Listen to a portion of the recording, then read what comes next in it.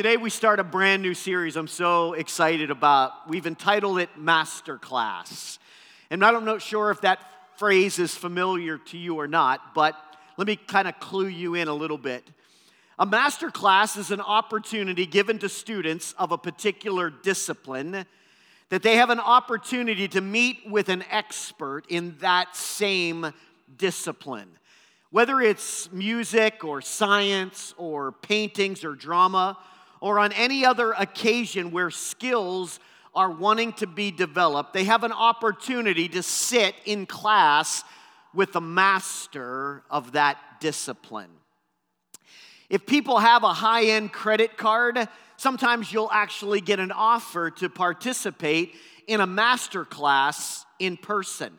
That you can have an opportunity to take a cooking lesson with Gordon Ramsay or do home and gardening skills with a Martha Stewart. You could take value-driven leadership by Coach K, or Aaron Franklin can tell you how to master Texas barbecue.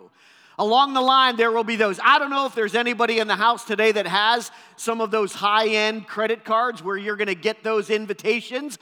I don't. I've only heard about them.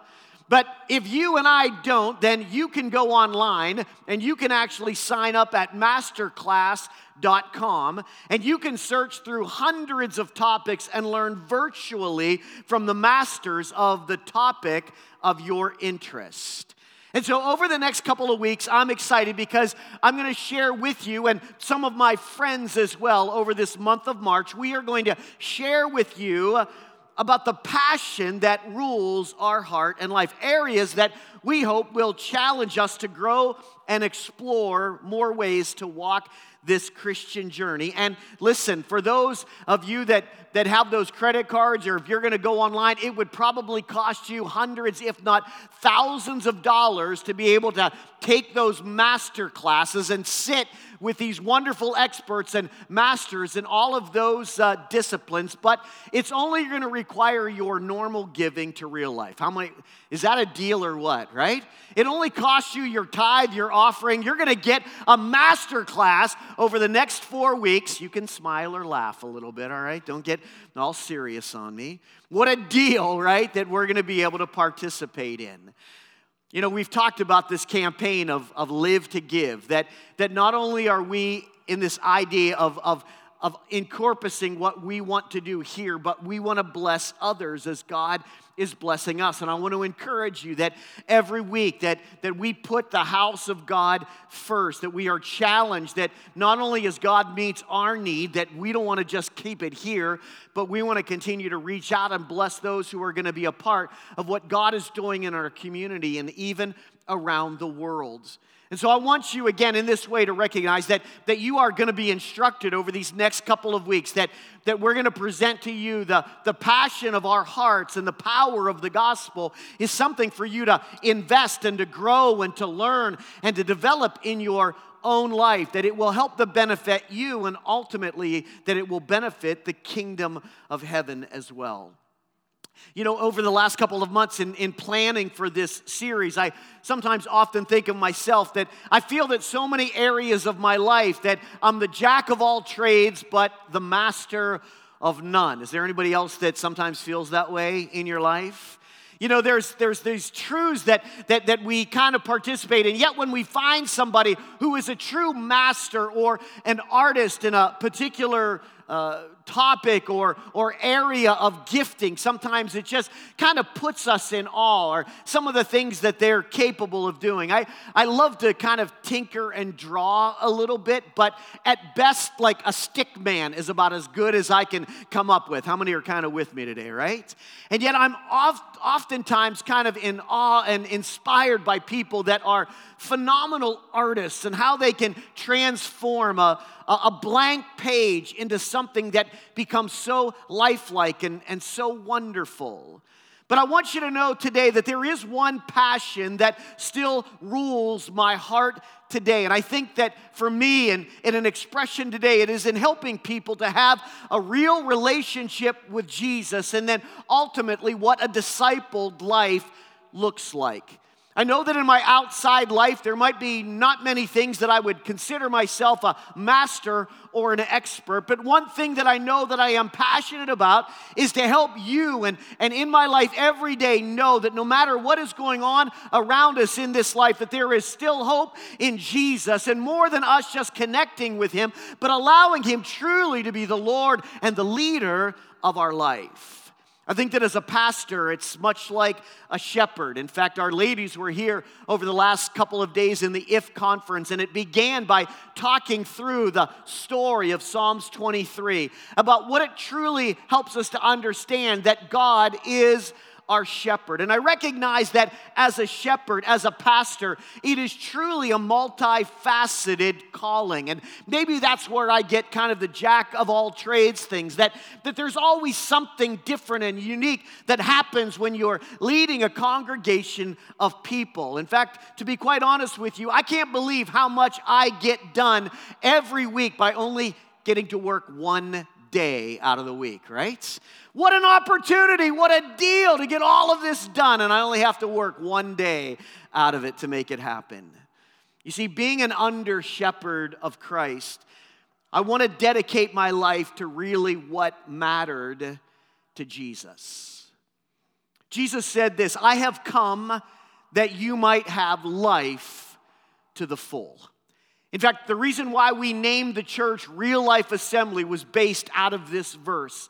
Our very first logos and designs had the word real life being barely filled on the R as it began to fill up the word life. And by the time you got to the last E was completely filled. And it was based off of this verse that almost 15 years ago that we had this heart and this vision and this passion to let people know that we were going to do church, we were going to do life in a real way. Not pretentious, not fake, but that we were just going to do it real. And that ultimately the plan was that your life could be filled with Jesus and that you could know that He had a plan and a purpose for your life. Luke chapter 4 records this. "And on the Sabbath day, He went into the synagogue," speaking of Jesus, "as it was His custom, and He stood up to read. And the scroll of the prophet Isaiah was handed to Him. Unrolling it, He found the place where it was written, 'For the Spirit of the Lord is upon me, because He has anointed me to proclaim the good news to the poor. He has sent me to proclaim freedom for the prisoners and recovery of sight to the blind, and to set the oppressed free, to proclaim the year of the Lord's favor.'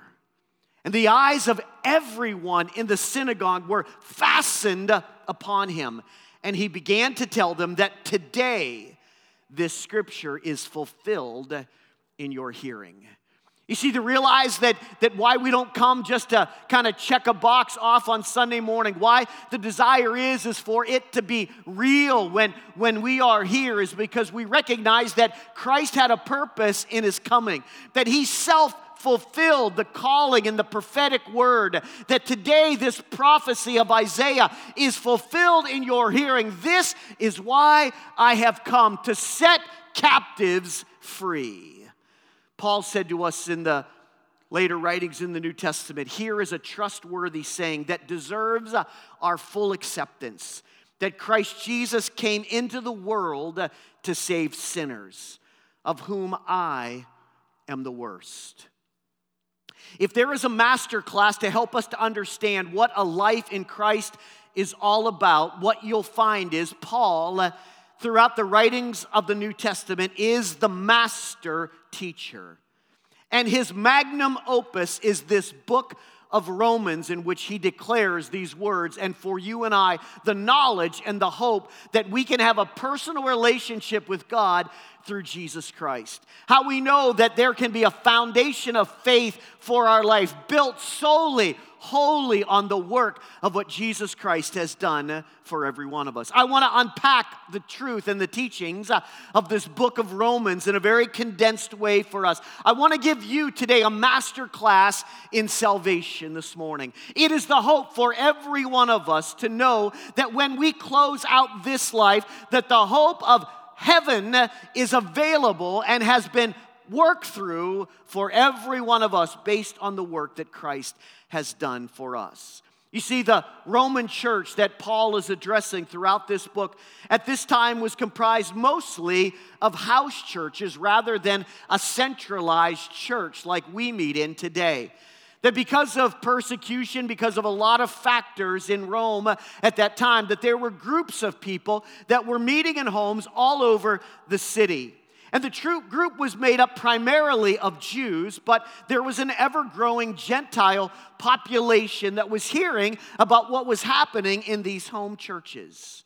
And so Paul spends the opening chapters making the case that he would later unpack for us throughout the book of Romans of this, that there is no hope. I want you to hear this with me this morning. If you're taking notes, or maybe you're jump on our app this morning and get to our notes page, you'll follow along with me today.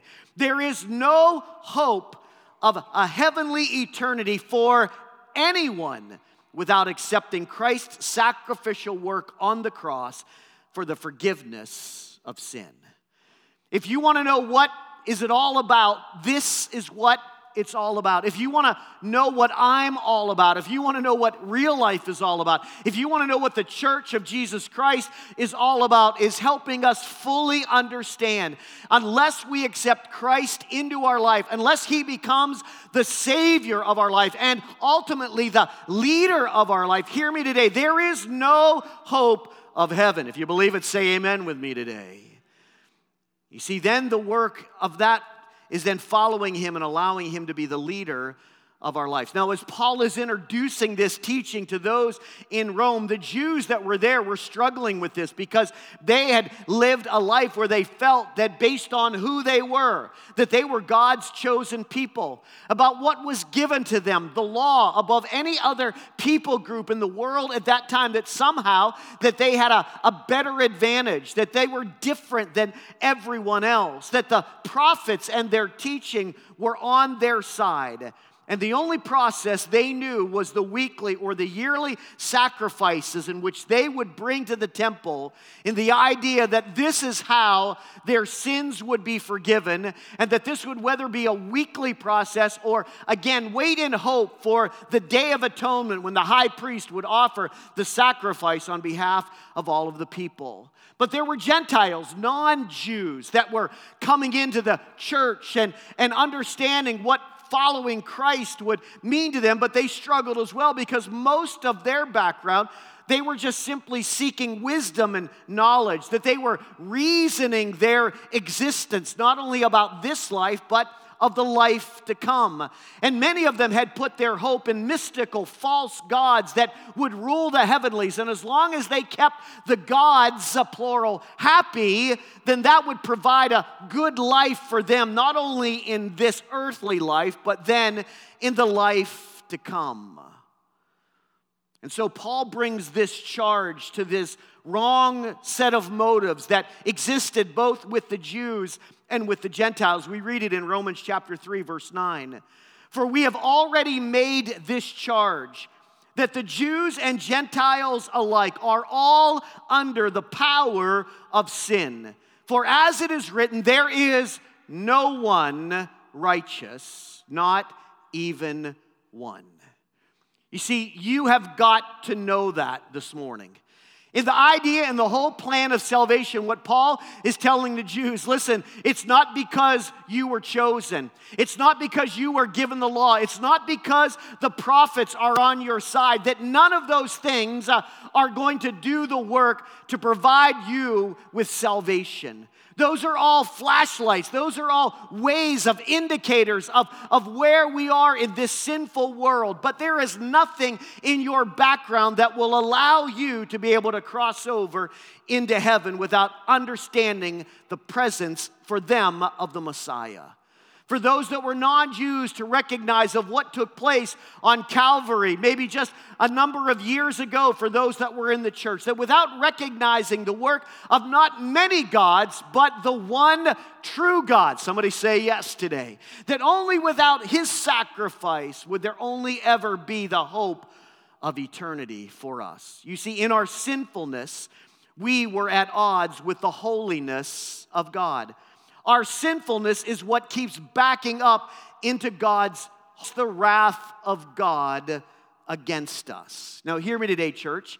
It's not because God is angry, it's because God is holy. You see, how this whole thing unpacks for you and I is that we know that although God is a God of love, God is a God of justice as well. And because sin has entered into every one of us through the disobedience of Adam and Eve from the very beginning, that same scarlet thread runs through every one of us, that we have been stained. In fact, David said to us in the Psalms that I have been born into sin. This is what has separated us from God. And God is not an angry God at all, trying to cast people into hell. It's just that He is a holy God. And our sinfulness, as it backs up into His holiness, the two just can never exist. Maybe this illustration will help you a little bit. I remember when I was in probably junior high, going to public school and riding the bus to school. At the beginning of every school year, I don't know if it's a big deal anymore, but back in my day, like your parents would take you school shopping, right, in the days or the weeks ahead of going to school. And usually every year at the start of school, I would get new sneakers.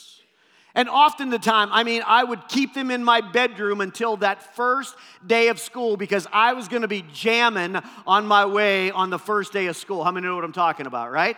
Whatever clothes your parents get you, you're wearing the best combo on that first day. You are going to look sharp and amazing. You're going to have those brand new sneakers on, and you are going to show up at the bus stop, and everybody's just going to be like, ah, when they see this whole outfit coming at them, right?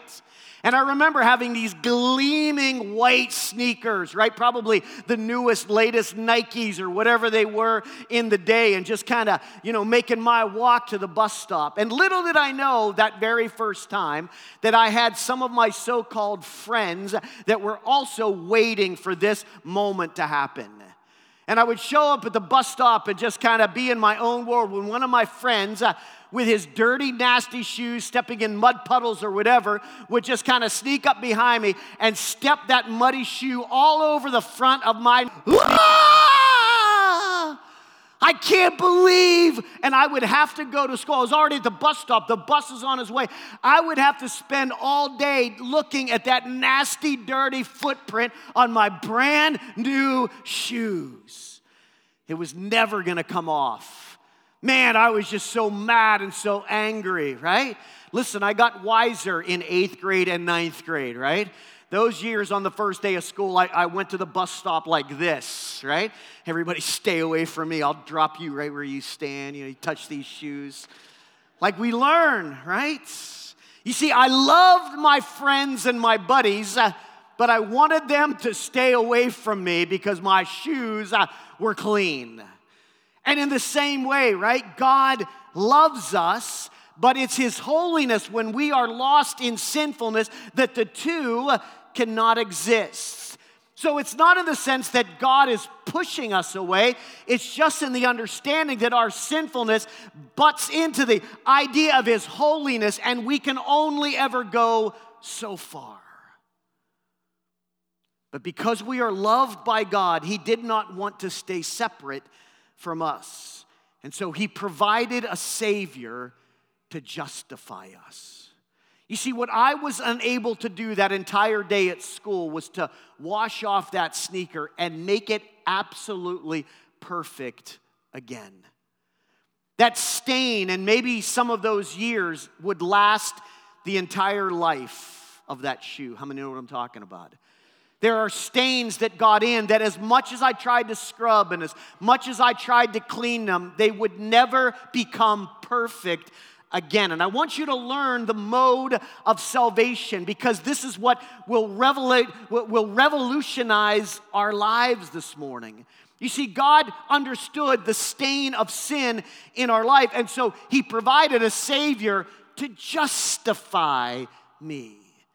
In God sending Jesus, who was holy and yet fully God, He not only can forgive us, but He pronounces an acquittal of the sin in our life. You see, I want you to stay with me because this example, I think, will help you to fully understand what the power of salvation is all about. You see, an acquittal is more than just being found not guilty. It becomes just as if I had never sinned or it never had happened. You see, when Christ comes into our life and forgives us of this sin, of being separated from God, and He becomes the mediator between ourselves and God, God justifies us through the work of Christ, and He pronounces over our lives that we are acquitted of the accusation of sin against our life. It's not just a matter of us not being not guilty. It's a matter that when God looks at us, it's as if we had never sinned at all. You see, when Christ comes into our life, it's like when my friend stepped on those white sneakers and I recognized, man, I am never going to get that stain off. Listen, when God forgives us, He doesn't just wipe the stain off. He creates our heart like that sneaker as if it had never happened in the first place. Somebody say yes. You see, when we ask Christ to come into our life, He cleans our heart. We are acquitted of that sin against Him. And our life isn't just going through the world with this remembrance or this reminder of sin, this dirt on the sneaker. No, God wipes away our sin. And it's like the first day when we open the box and we put that shoe on for the very first time. God says, that's how I see your life. Free, acquitted, justified by the power of what Christ has done in your life. Now listen, before we get too ahead of ourselves this morning, let's be reminded that a crime was committed, that humanity disobeyed and sinned against God. And we understand justice, and that is that someone has to pay for the crime. No matter what happens in our judicial system, when there is a crime that has been committed, we all have a hope and a desire in our heart that justice would be served. And so although there was an iniquity that was done by man against God, that there would have to be remediation. There would have to be someone that could pay the price for the crime that was committed. You see, it was justification of what Christ has done over and through our lives that bring you and I to righteousness, to rightness with God. Look with me further in Romans chapter 3, verse 21. For a righteousness, hear me, he was talking again, remember the audience, many of them were Jewish. A righteousness apart from the law. You see, the Jews had this feeling like who they were. They were God's chosen people. They had the law. They had all of these mechanical pieces that they put their faith into, that somehow that would be what it was needed for them to be able to go to heaven. But Paul presents something new to them. And again, an understanding for you and I today that it's not on anything else other than through the work of Jesus Christ and His sacrifice on our behalf that allows us to know that we are completely justified and righteous in the sight of God. A righteousness apart from the law. In light of the prophets, listen, the Jews were definitely sitting up and taking notice as they were reading this letter from Paul. I guarantee it. Apart from the law, in light of the prophets, in light of all of that, something else has been made available, listen, through faith in Jesus Christ by everyone who believes. You see, we get this holiness, this righteousness, this justification of what Christ made available to us simply by us understanding the truth and believing that our only way is through Him, through Christ, through Him and Him alone. Through faith in the finished work of Christ.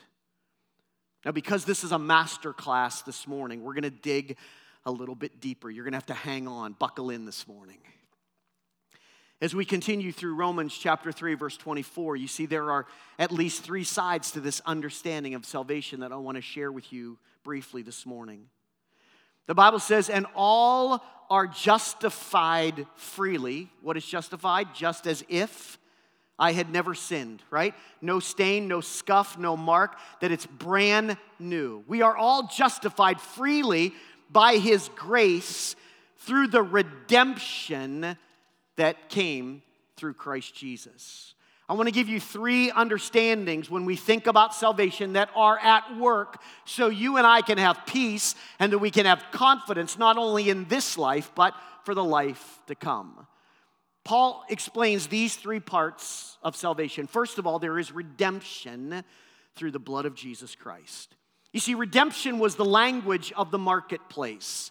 It's back in that day, they didn't go to supermarkets, but they went to open-air markets where all kinds of things were bartered or traded or paid for every aspect of their life. Not just food, but it was the grocery store, it was the hardware store, it was the cleaning store, it was the dry cleaner. It was everything at the market. And so Paul used that through the blood of Jesus Christ, by faith, when we accept Him into our lives, that we receive redemption. That meaning that we have become rescued, delivered, paid for. This is something that the audience in Rome would have fully understood. In fact, Mark 10 says this, "For even the Son of Man did not come to be served, but to serve and to give His life as a ransom for many."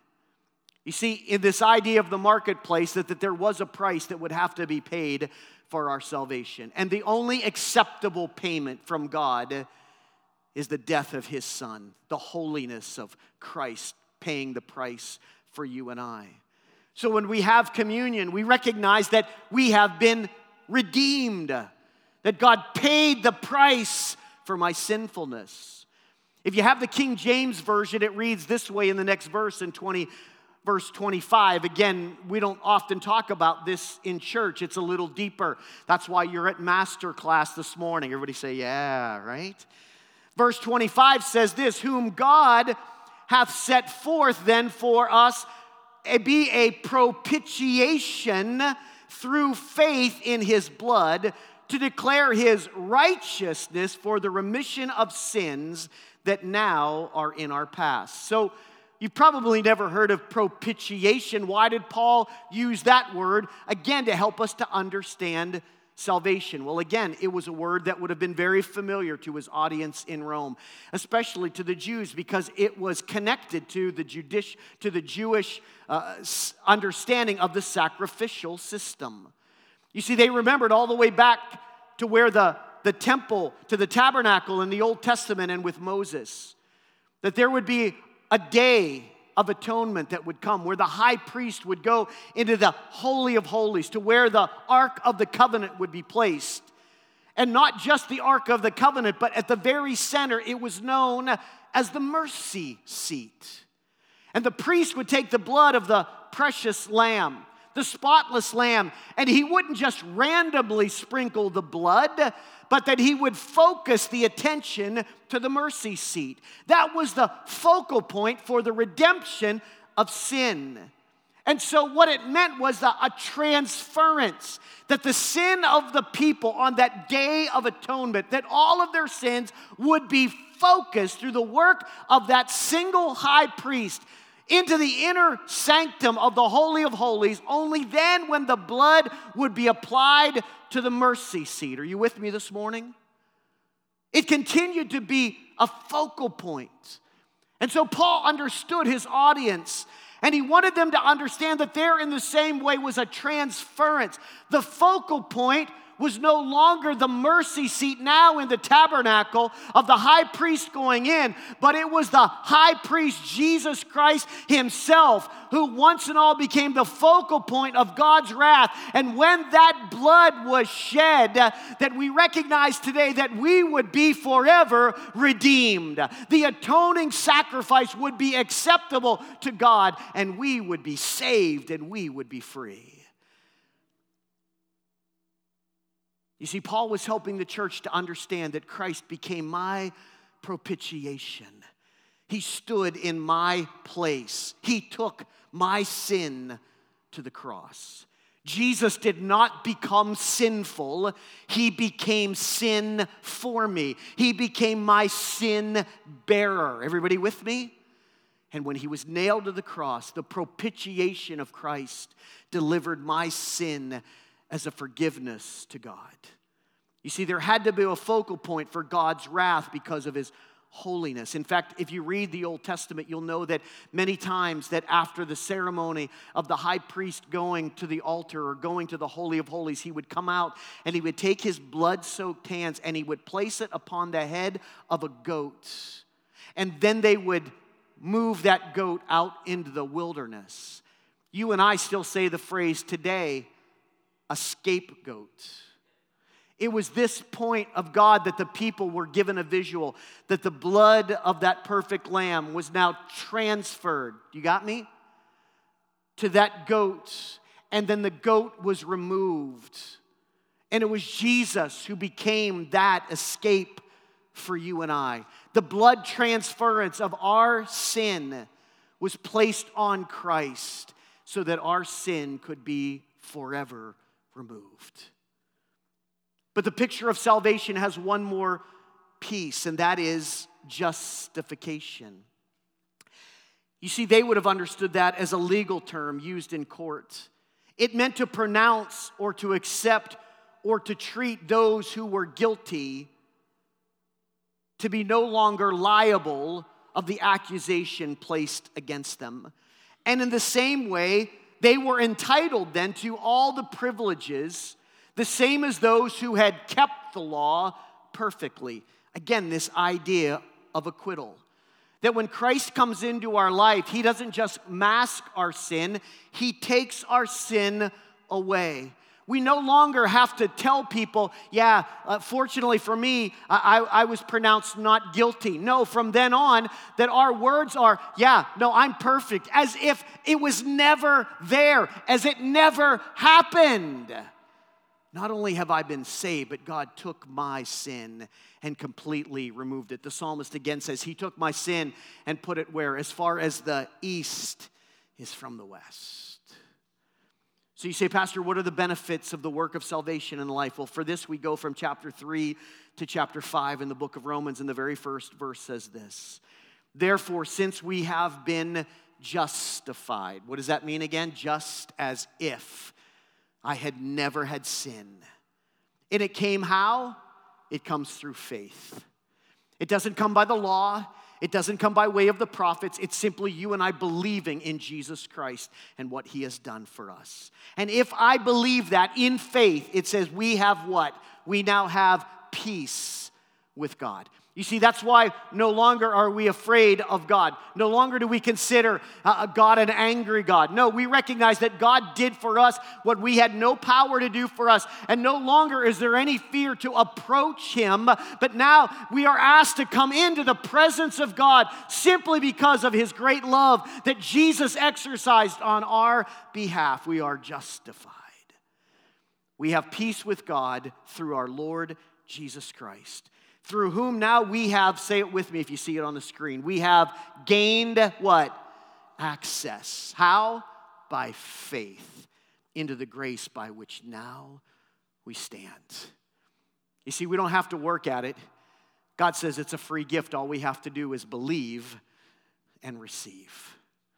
Christ's sacrifice trumps your sinfulness. Can I say that one more time? Christ's sacrifice trumps your sinfulness. In verse number 10, it says, for if while we were God's enemies, we were reconciled to him through the death of his son, how much more, having been reconciled, shall we be saved through his life? You see, God's work through Jesus Christ wants to make it complete, total. To never fear, to never doubt that today when I ask Christ to come into my life, that I become a child of God. God's universal remedy is enacted simply by faith.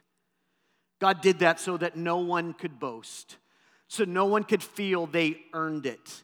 You see, that was the challenge of the Jewish audience at that time. They were all about earning their righteousness. to talk about who their family was, about what they did by way of the law, or how many verses that they memorized. And Paul, again, is kind of turning them on their head to recognize, listen, not that that's a bad thing to do, but none of that will pay the sin price on your head. It's only believing in what Christ has done for you. It is the complete work of God that he offers, listen, to everyone, absolutely free. So the whole theme of the book of Romans is simply this: the justified shall live by faith. God's freedom, God's wholeness, God's salvation comes to each and every one of us, simply by faith. We don't earn it. We don't somehow have to manipulate it. We don't have to work for it. All we have to do is believe in Jesus and receive it. But let me finish with this morning. You see, the purpose of a Masterclass and what you'll hear over these next couple of weeks is not just knowledge. It might be a little more than you're accustomed to hear maybe on a Sunday morning. You say, Pastor, this is like a Bible class, or this is some deeper stuff that we don't often talk about in a bigger setting. But the purpose of a Masterclass is not just knowledge. Hear me today, friends. It's an inspiration to replicate the Master. You see, if I was able to take a master class in three-point shooting with Steph Curry, I would then start shooting three-pointers every day, right?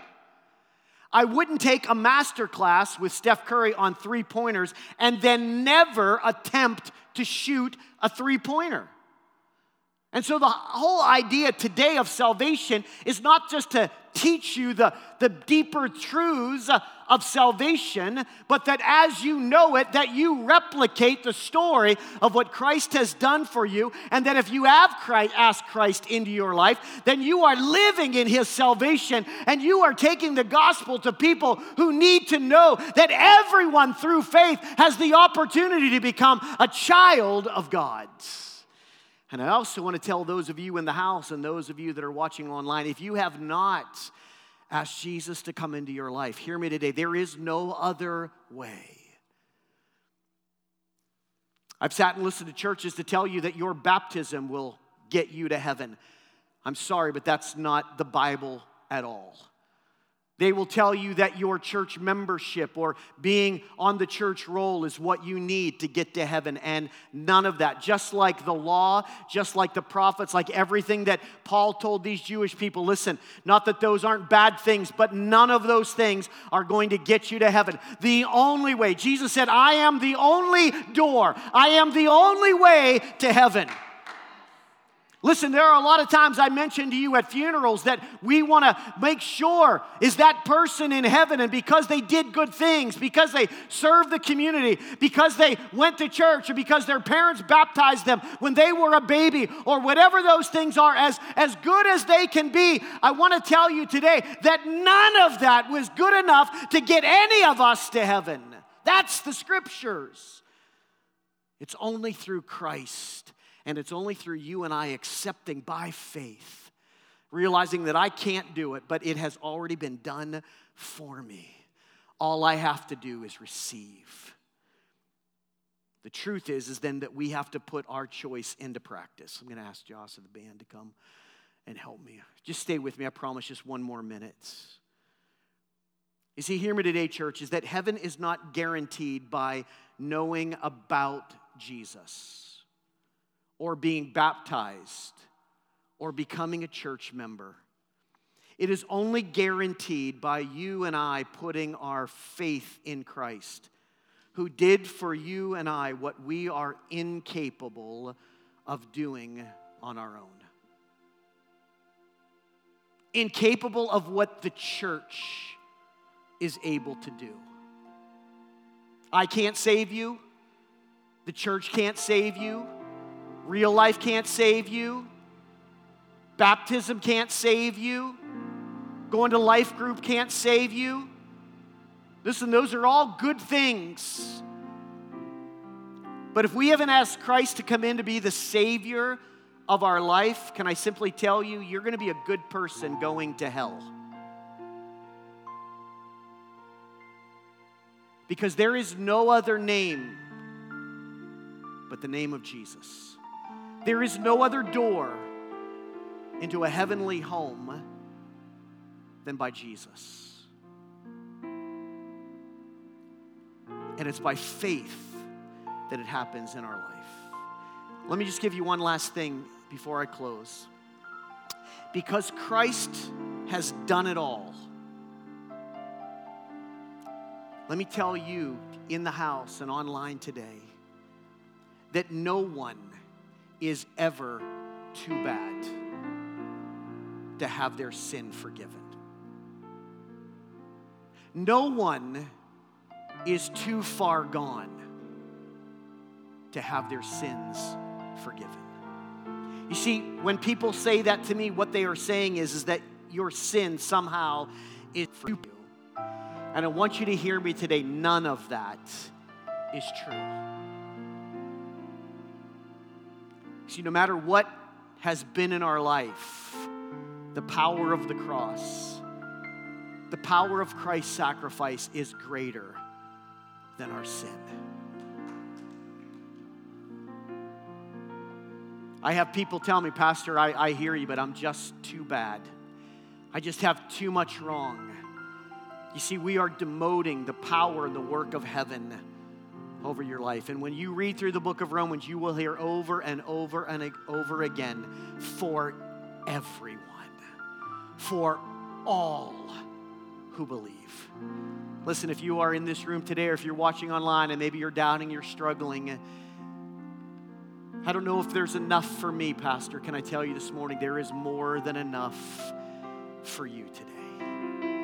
I know we've been here a little longer than what we sometimes put on a clock. I'm going to ask you just to spend one more minute with me, because how I would like to finish today is that if you are not sure about your salvation this morning, I want to help you with that. I'm going to hang around the front for a little while, and maybe it's for the very first time, or maybe you're just been through some things and you just need to be reassured this morning that together that we can pray that prayer of faith before you leave. But I want the worship team just to sing a part of a song that just gives all of us a moment. Maybe for some of you, you don't need to come forward, but you do need to make sure where your walk with Christ is this morning. And so just as we worship for just a moment, I want to give us just a moment for you to have some time with Jesus. We spent a lot of that in communion, and it was wonderful. But in the light, is my life right with Christ? A lot of people question me when they say, Pastor, how are you going to go into this funeral? People are wondering what happened, and ultimately what happens to me. Listen, I don't put people in heaven, and I can't put people in hell. But I do have to present a truth that there is only one way to go to heaven. And what I've offered to you today in this Masterclass, that it's only through Christ, through His righteousness, which becomes mine. I am justified. Through His propitiation, He became the sin, my sin bearer. And today I am justified. Today now I can stand and I can say, Abba, Father. I can say, wonderful Father, because I am your child. I am not an adopted child that is not a real child, that, yeah, I'm a child, but I'll always be known as an adopted child. No, we are all adopted into God's family, right? But we carry the full weight of being a full child of God. His resources, His wonder, His salvation, His mercy, His healing, His love is ours from the very beginning. Why don't you bow your heads for just a moment and just be assured today in your heart,